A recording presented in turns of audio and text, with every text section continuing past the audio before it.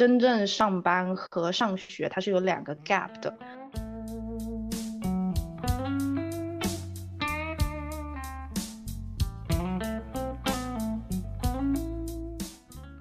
有的时候你行业再差，你还是有好公司。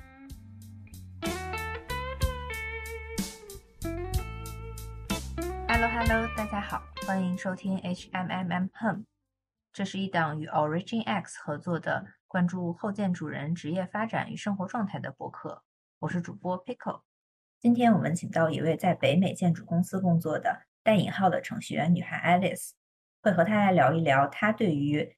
BIM 数字化以及人工智能在建筑行业的职业发展的想法。Hello Alice， 先来给大家做一个自我介绍吧。可以。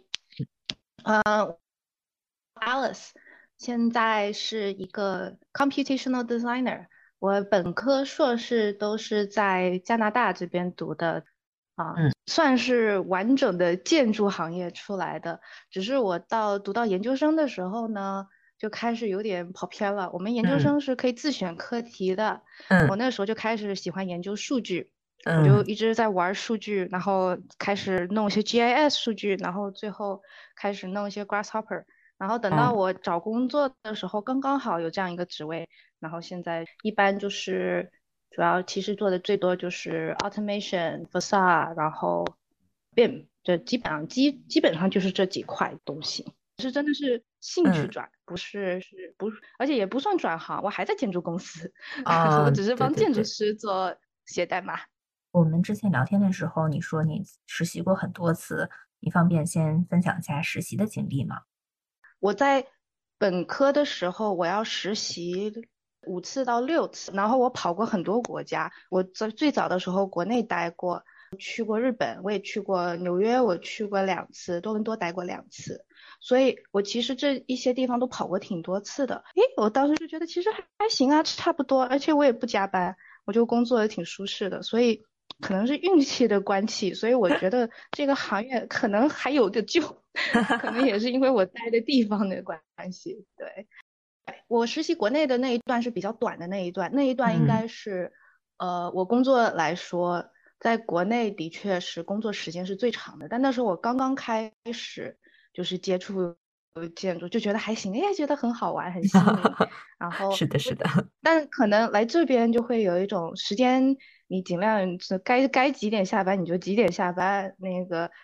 如果硬要多了的话，那一般也会尽量早点走，但就是其实会感觉起来体感起来会更紧张一点点，上班那段时间就没有国内那么放松，中午还能睡个觉。确实在美国好像我待的时候也是中午就没有很长的休息时间，也就是吃个饭就上班了。对，很多人还会把那段时间压缩，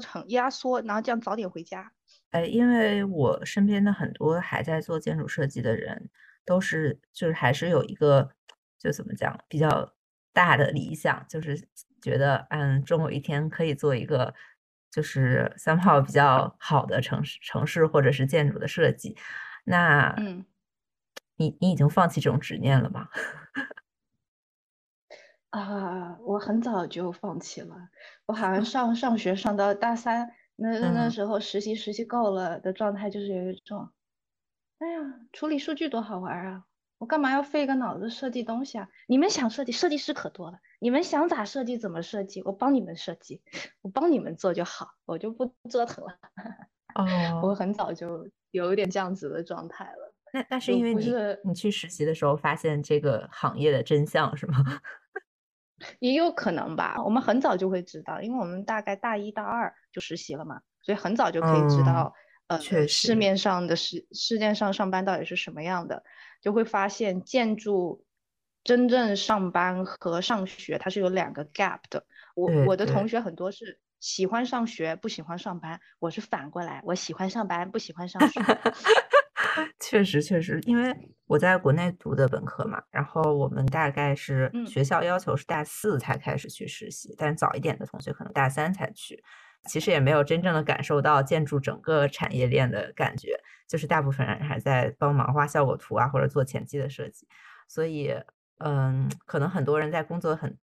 1-2年、2-3年的时候才会知道啊，原来整个产业链上设计其实是很小很小的一部分，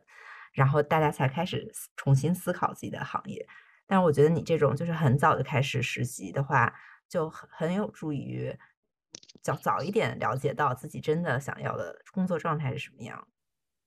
对，我就上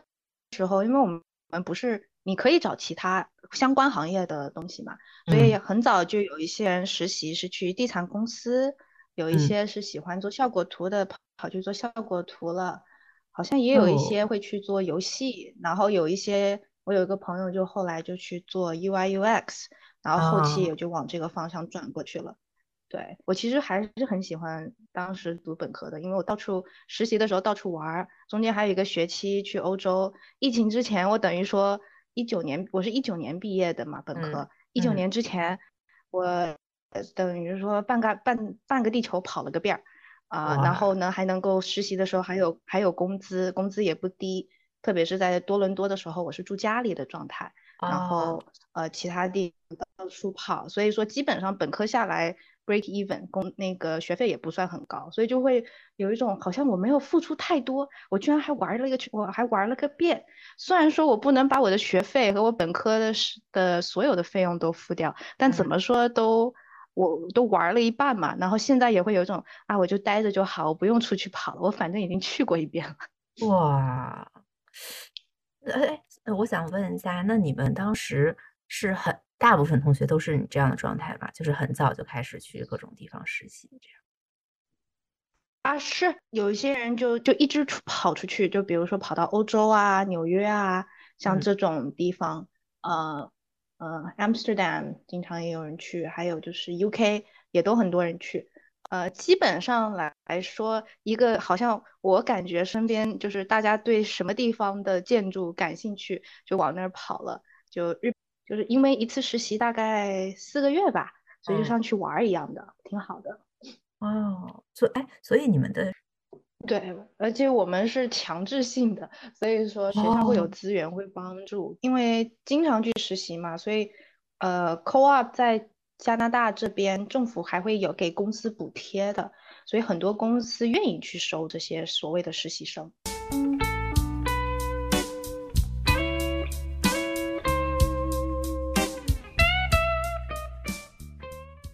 那我们聊一聊你现在的工作的状态吧。就是我想知道，你现在的公司的主要的业务大概在哪些方面？然后团队规模大概有多大？我现在在一家建筑设计公司，就是完全的做设计的。嗯虽然在我们这边算偏中等大小到偏大一点点，没有那么大的公司，人数大概是250人左右了。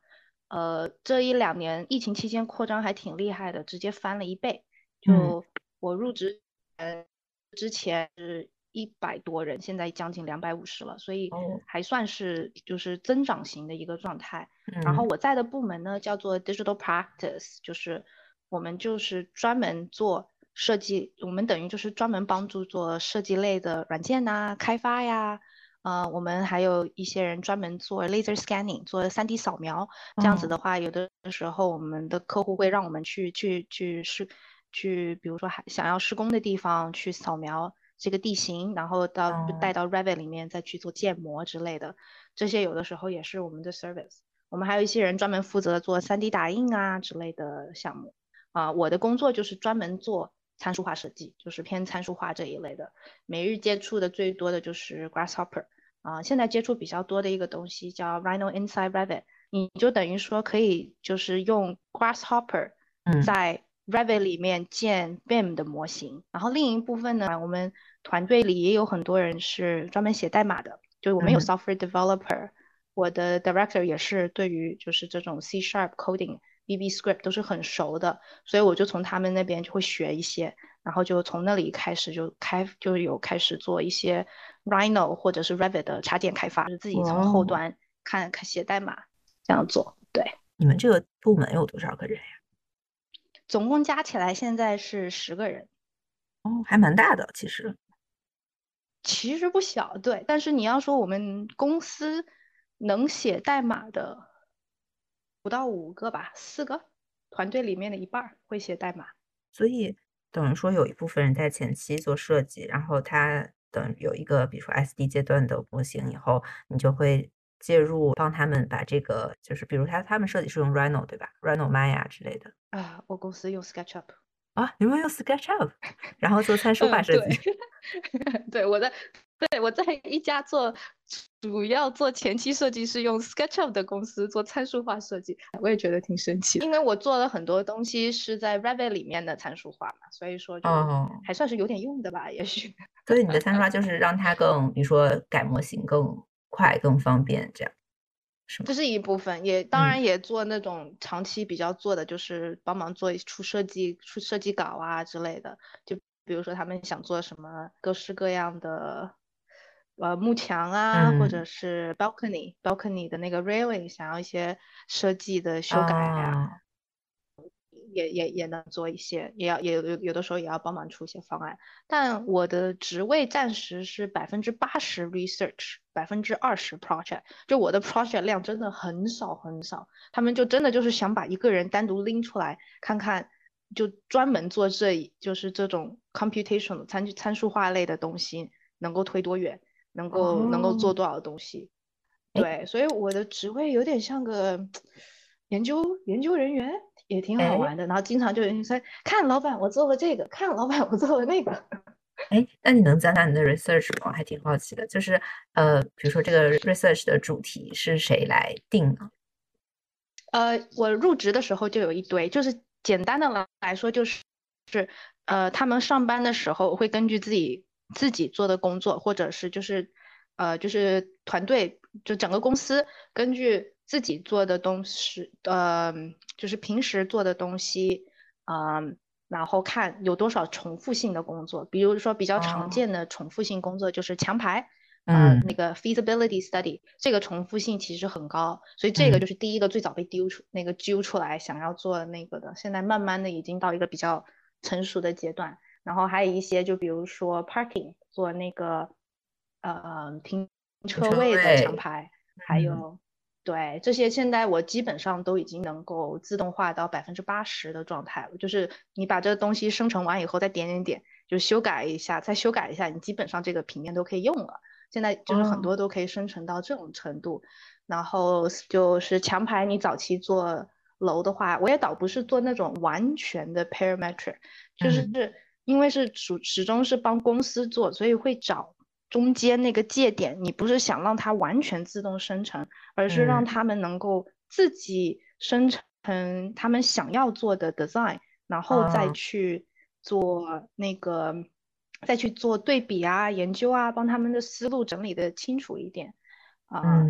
嗯，所以这是比较常见，就是对 feasibility。然后还有早明白，期我说我研究生是做 GIS 嘛，所嗯，以 GIS 也被我带到公司，就是利哦，用 GIS 的数据自动生成场地然嗯后用 OpenStreetMap 做一些 API query，就可以自动就是比如就这个就是基本上就是你全世界到处的任何地方，你输入一个，我现在好像最近做的就等于是你输入一个地址。然嗯后呢，它就可以把 OpenStreetMap 把那个地方提取过来，然后把它这里的3D 的模型和它的路什么都建好，然后也可以用这个 query 把那个我刚刚说的那种 GIS data 的数据提取出来。对，所以经常很多的东西就是场地分析这一类的嗯都做了一段时间。然后我们公司除了我，还有其他人也做写代码嘛，所以我们就嗯是很多的时候就是在做 Revit 里面的优化和开发出各种各样的就是建筑师需要的这些数据。就不用 哦 Excel 在那天天在那点点点，就用 Revit 生成一个那个特定的模型，然后你就生成这个 report 就可以了。或者就是做一些 shadow study，就是日照分析，偏 documentation 吧，偏施工阶段类的一些东西，能帮忙辅助一下。团队里面基本上大家的 Revit 水平都是偏高的，就是一般情况下别人有啥问题，我们都是要负责跑出去帮忙就是解决的。但其实也不算跑出去，我们都是 嗯 work from home。我上班啊，到现在，对，我现在其实一周去公司1天，哇，那很爽。4天在家里，1天天天在家里，就就每天就是从床到那个摄像到那个上班这个地方，就是隔一个房间而已。哇，哎，对，那其实挺好的。就是我一直嗯，觉得最理想的工作就是，比如说3天去上班，2天待在家这种，就是有一个调整。1天2天最舒服，这样嗯饭都可以想得清清楚楚。我每次做饭的时候，我就可以做的比较，就怎么说，可以好好的做一顿饭带到公司去吃。剩啊下的时间对 work from home 就这点就特别好，中午可以调整时间在家上班，而且我们是 flexible hour，一定的时间内他们能够 reach 到你就行了。所以有一啊些人调整时间，就比如说家里有个小孩，下午放学要带，早上上班完以后到3点，然后最后晚上小孩睡觉完了8点再开始上班，然后再做最啊！后的那3个小时的工作。哎，这有点像那个最近很流行的那种数字游点民。对对对，就已经其实对，你也可以去旅行，对吧？就是只是你找一个地方有电脑工作就好。我感觉好多人的工作现在都是 remote 了，就是你可以完全不在这里待着。我们公司还有那个 work from abroad，有 work 哦，from abroad，就比如说你是 LA 来的，然嗯，后你说我要 work from abroad，回去看看人，探探亲，你可以走1个月还是两哦，个月，你可以直接 remote 那么长时间，对。哇，那真的很灵对，我活。们同事就到处跑，就很灵活。哎，那我想问一下你，像你的这种工作内容会有一个，比如说项目节点吗？还是就是或者是我理解你就会跟着你需要跟的那个建筑设计的项目的节点走？我们公司他们都是一个部分一个部分的来找我，就比如嗯说早期想要出一个跟这相关的概念，OK，那我那段时间就会跟团队比较紧，然后这种时候一般我们要做 submission 完以后，比如嗯这边的 city 的 submission 完了以后就会停的，会停挺长时啊间，然后再做接下来的东西的，对，因哦为，so 就我们所以就会停一段时间。然后后期有的时候到 Revit 模型，他们也会把我 involve 进去，就是比如说一些自动化的做一些幕墙，你 Rhino 能做出来，那你 Revit 怎么做出来呢？你怎么这个东西是比较怎么说，建模上来说，它不像 Rhino 那么好做施工嘛。嗯，对呀，不是怎么说，就没那么好建。那你 嗯 Revit 里面怎么建出来呢？哎，现在 Rhino Inside 完以后，我已经看了好几家大公司都是这么做的了，所以之前很多我们的项目也是这样子直接做，就是比如说你要自动生成这些 profile 啊，或者是墙，它是不同的高度的，它是有调节的，或者是用不同的材质的，你都可以用 Grasshopper 来给它那个处理出来。所以就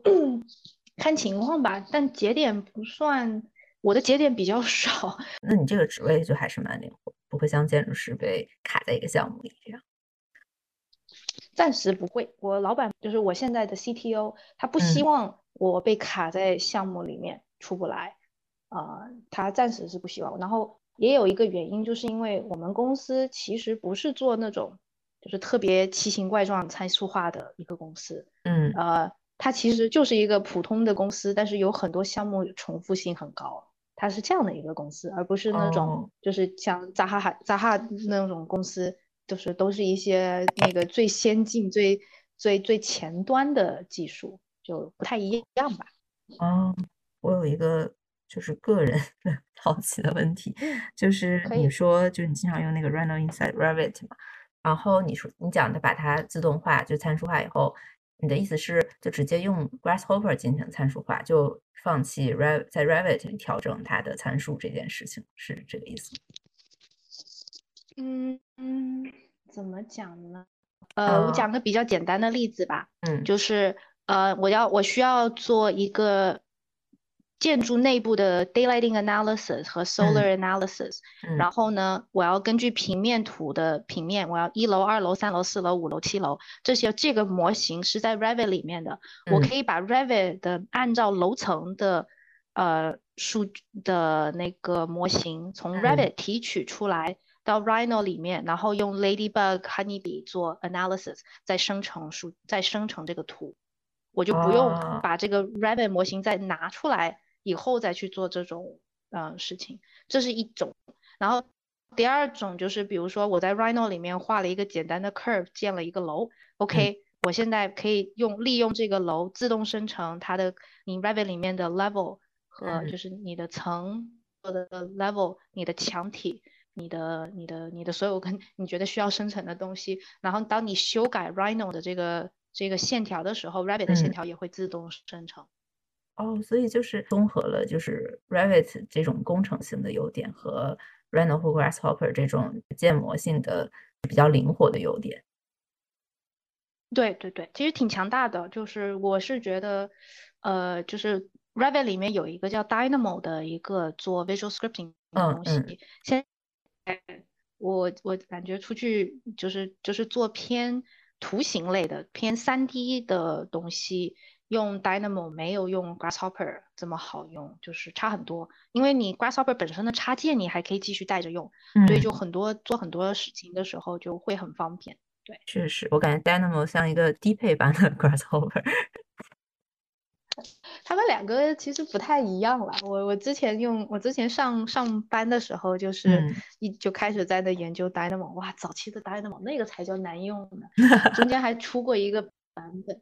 中间还出过一个版本，嗯它早期的版本。新的版本居然打不开，你早期啊，写的代码后面全部打不开，没错，对，因为我上学的时候也用过一小下这个 Dynamo，就是反正是我也没太用明白。很难用。对，感觉那个界面不是就很简单的搜友好。索都有的时候，这搜索都用不清，但是其实还是挺强大的。我们公司之前就会有团队利用 Dynamo 写好的代码，然后呢用 PyRevit 生成自己的 toolbar，然后你这些都是一个一个的，其实它的后面呢是 Dynamo Node，就是你就可以自己做一些简单的一些插件，其嗯实都有的。它做自动化挺厉害的。嗯。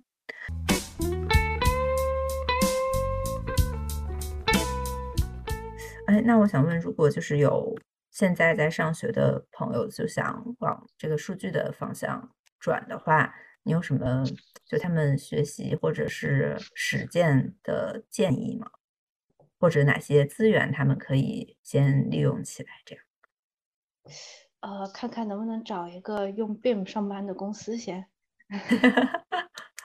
就是在工作里这个学习比较快，我知道这对吧？个国内要求有点难。这个正向的 BIM 建模好像不是很多，但其嗯实要是有了的话，这学习起来是真的很快的。你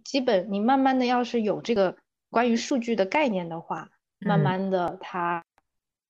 就会，你可以慢慢的把这些东西，学出，就可以提取出来。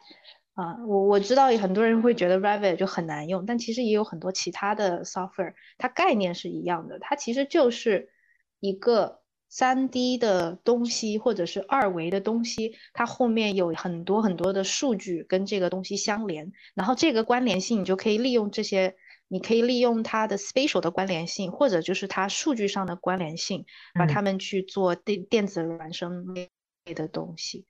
它其实本质就是这样一件事儿。这些就可以做 facility management，就是做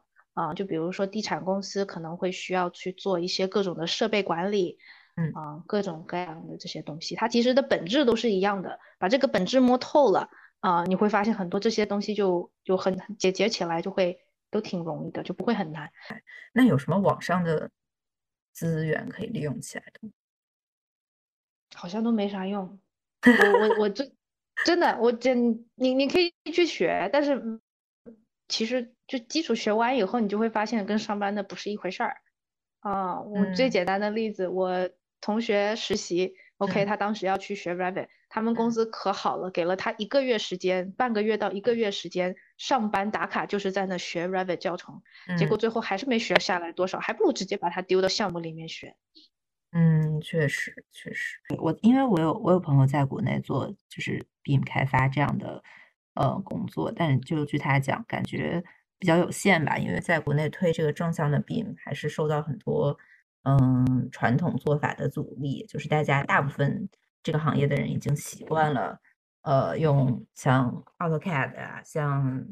那个 Rhino SU 这样的软件，很多年纪也比较大了，让他们重新再学习这些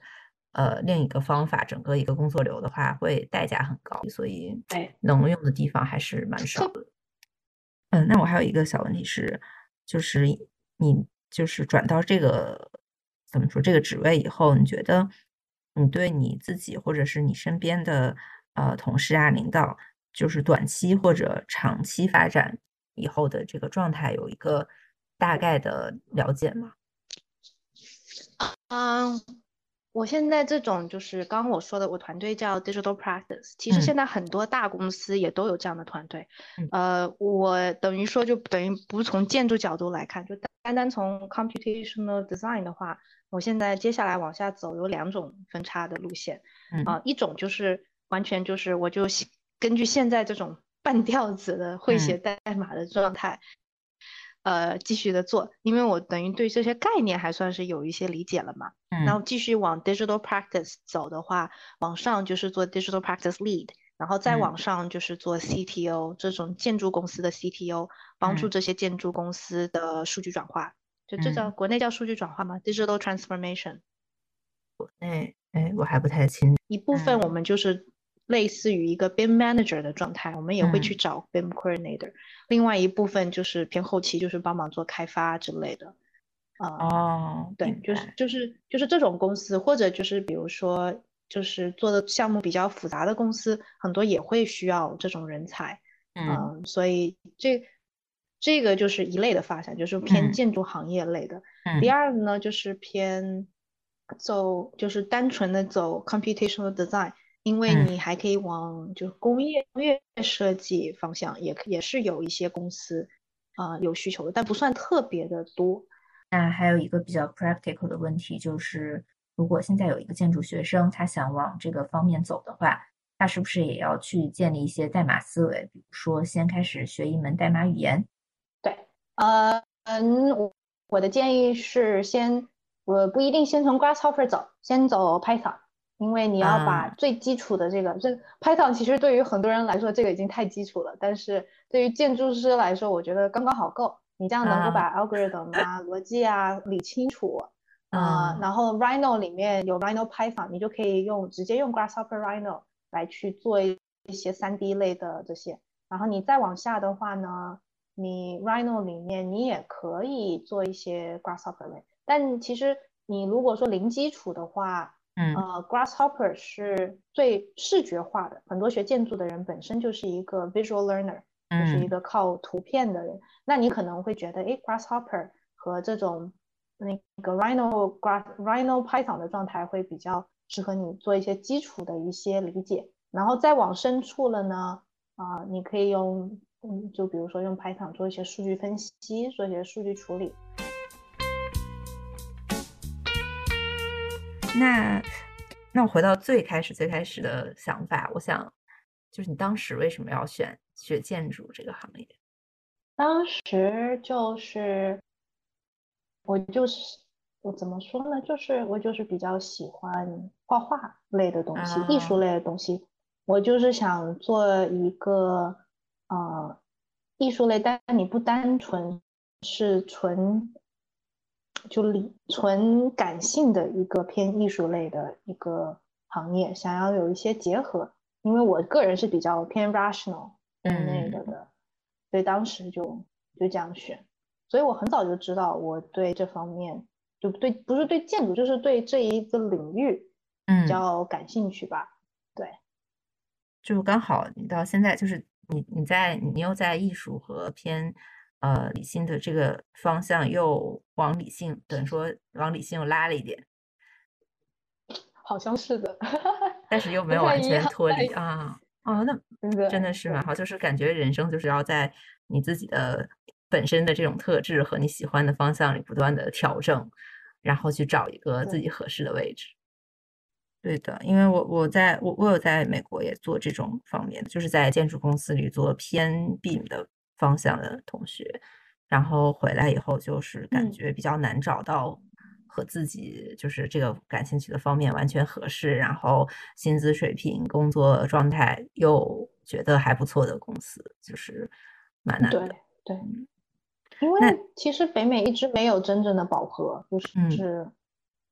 我们项目时间非常的长，然后建筑就比如说加拿大的建筑学校，我们屈指可数，基本上不超过10个。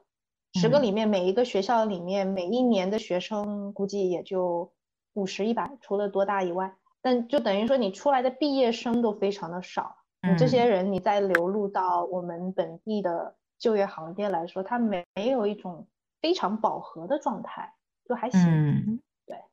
那你觉得这种就是工作节奏的比较平缓，是不是也比较有利于我们就是像你做这种 research 呀，开发一些辅助性的插件呀，然后探索一些新的更高效的方法？可以这么形容吧，因为你等于说为了自己能够接下来能够这个行业它在这边我们能够更高效的发展，你就对于很多公司就是必然的，就是无论现在想不想做，它最后都会有一种就是我必然要去请的人。就比如说Revit 没出来之前根本没有 BIM manager 这么一个职位，现在很多公司至少有1-2个 BIM manager， 没有的话都有一种这公司咋办呢的状态了。所以这些就是接下来慢慢的不一定是 computational design， 但是对于数据本身，大家肯定会有不太一样的概念，因为你有一些跟这种不一定是写代码吧，你就单单纯纯就跟数据挂钩的一些思维方式，我们可能就如果说你还是就算你还是做建筑，你也需要把这种所谓的代码的思维把它带到建筑里面，你才能做得更有效率。这样也蛮好的，就是你既可以理解建筑师的想法要求，你又可以帮他们实现很多他们实现不了的东西，刚好就是在这种对，两个行业的交界处。而且因为我在建筑公司，我现在还 clock in 我的小时，就是我的建筑师的小时，所以也就是说我工时到了以后，我2年后我居然还能考建筑师证的。哇哦！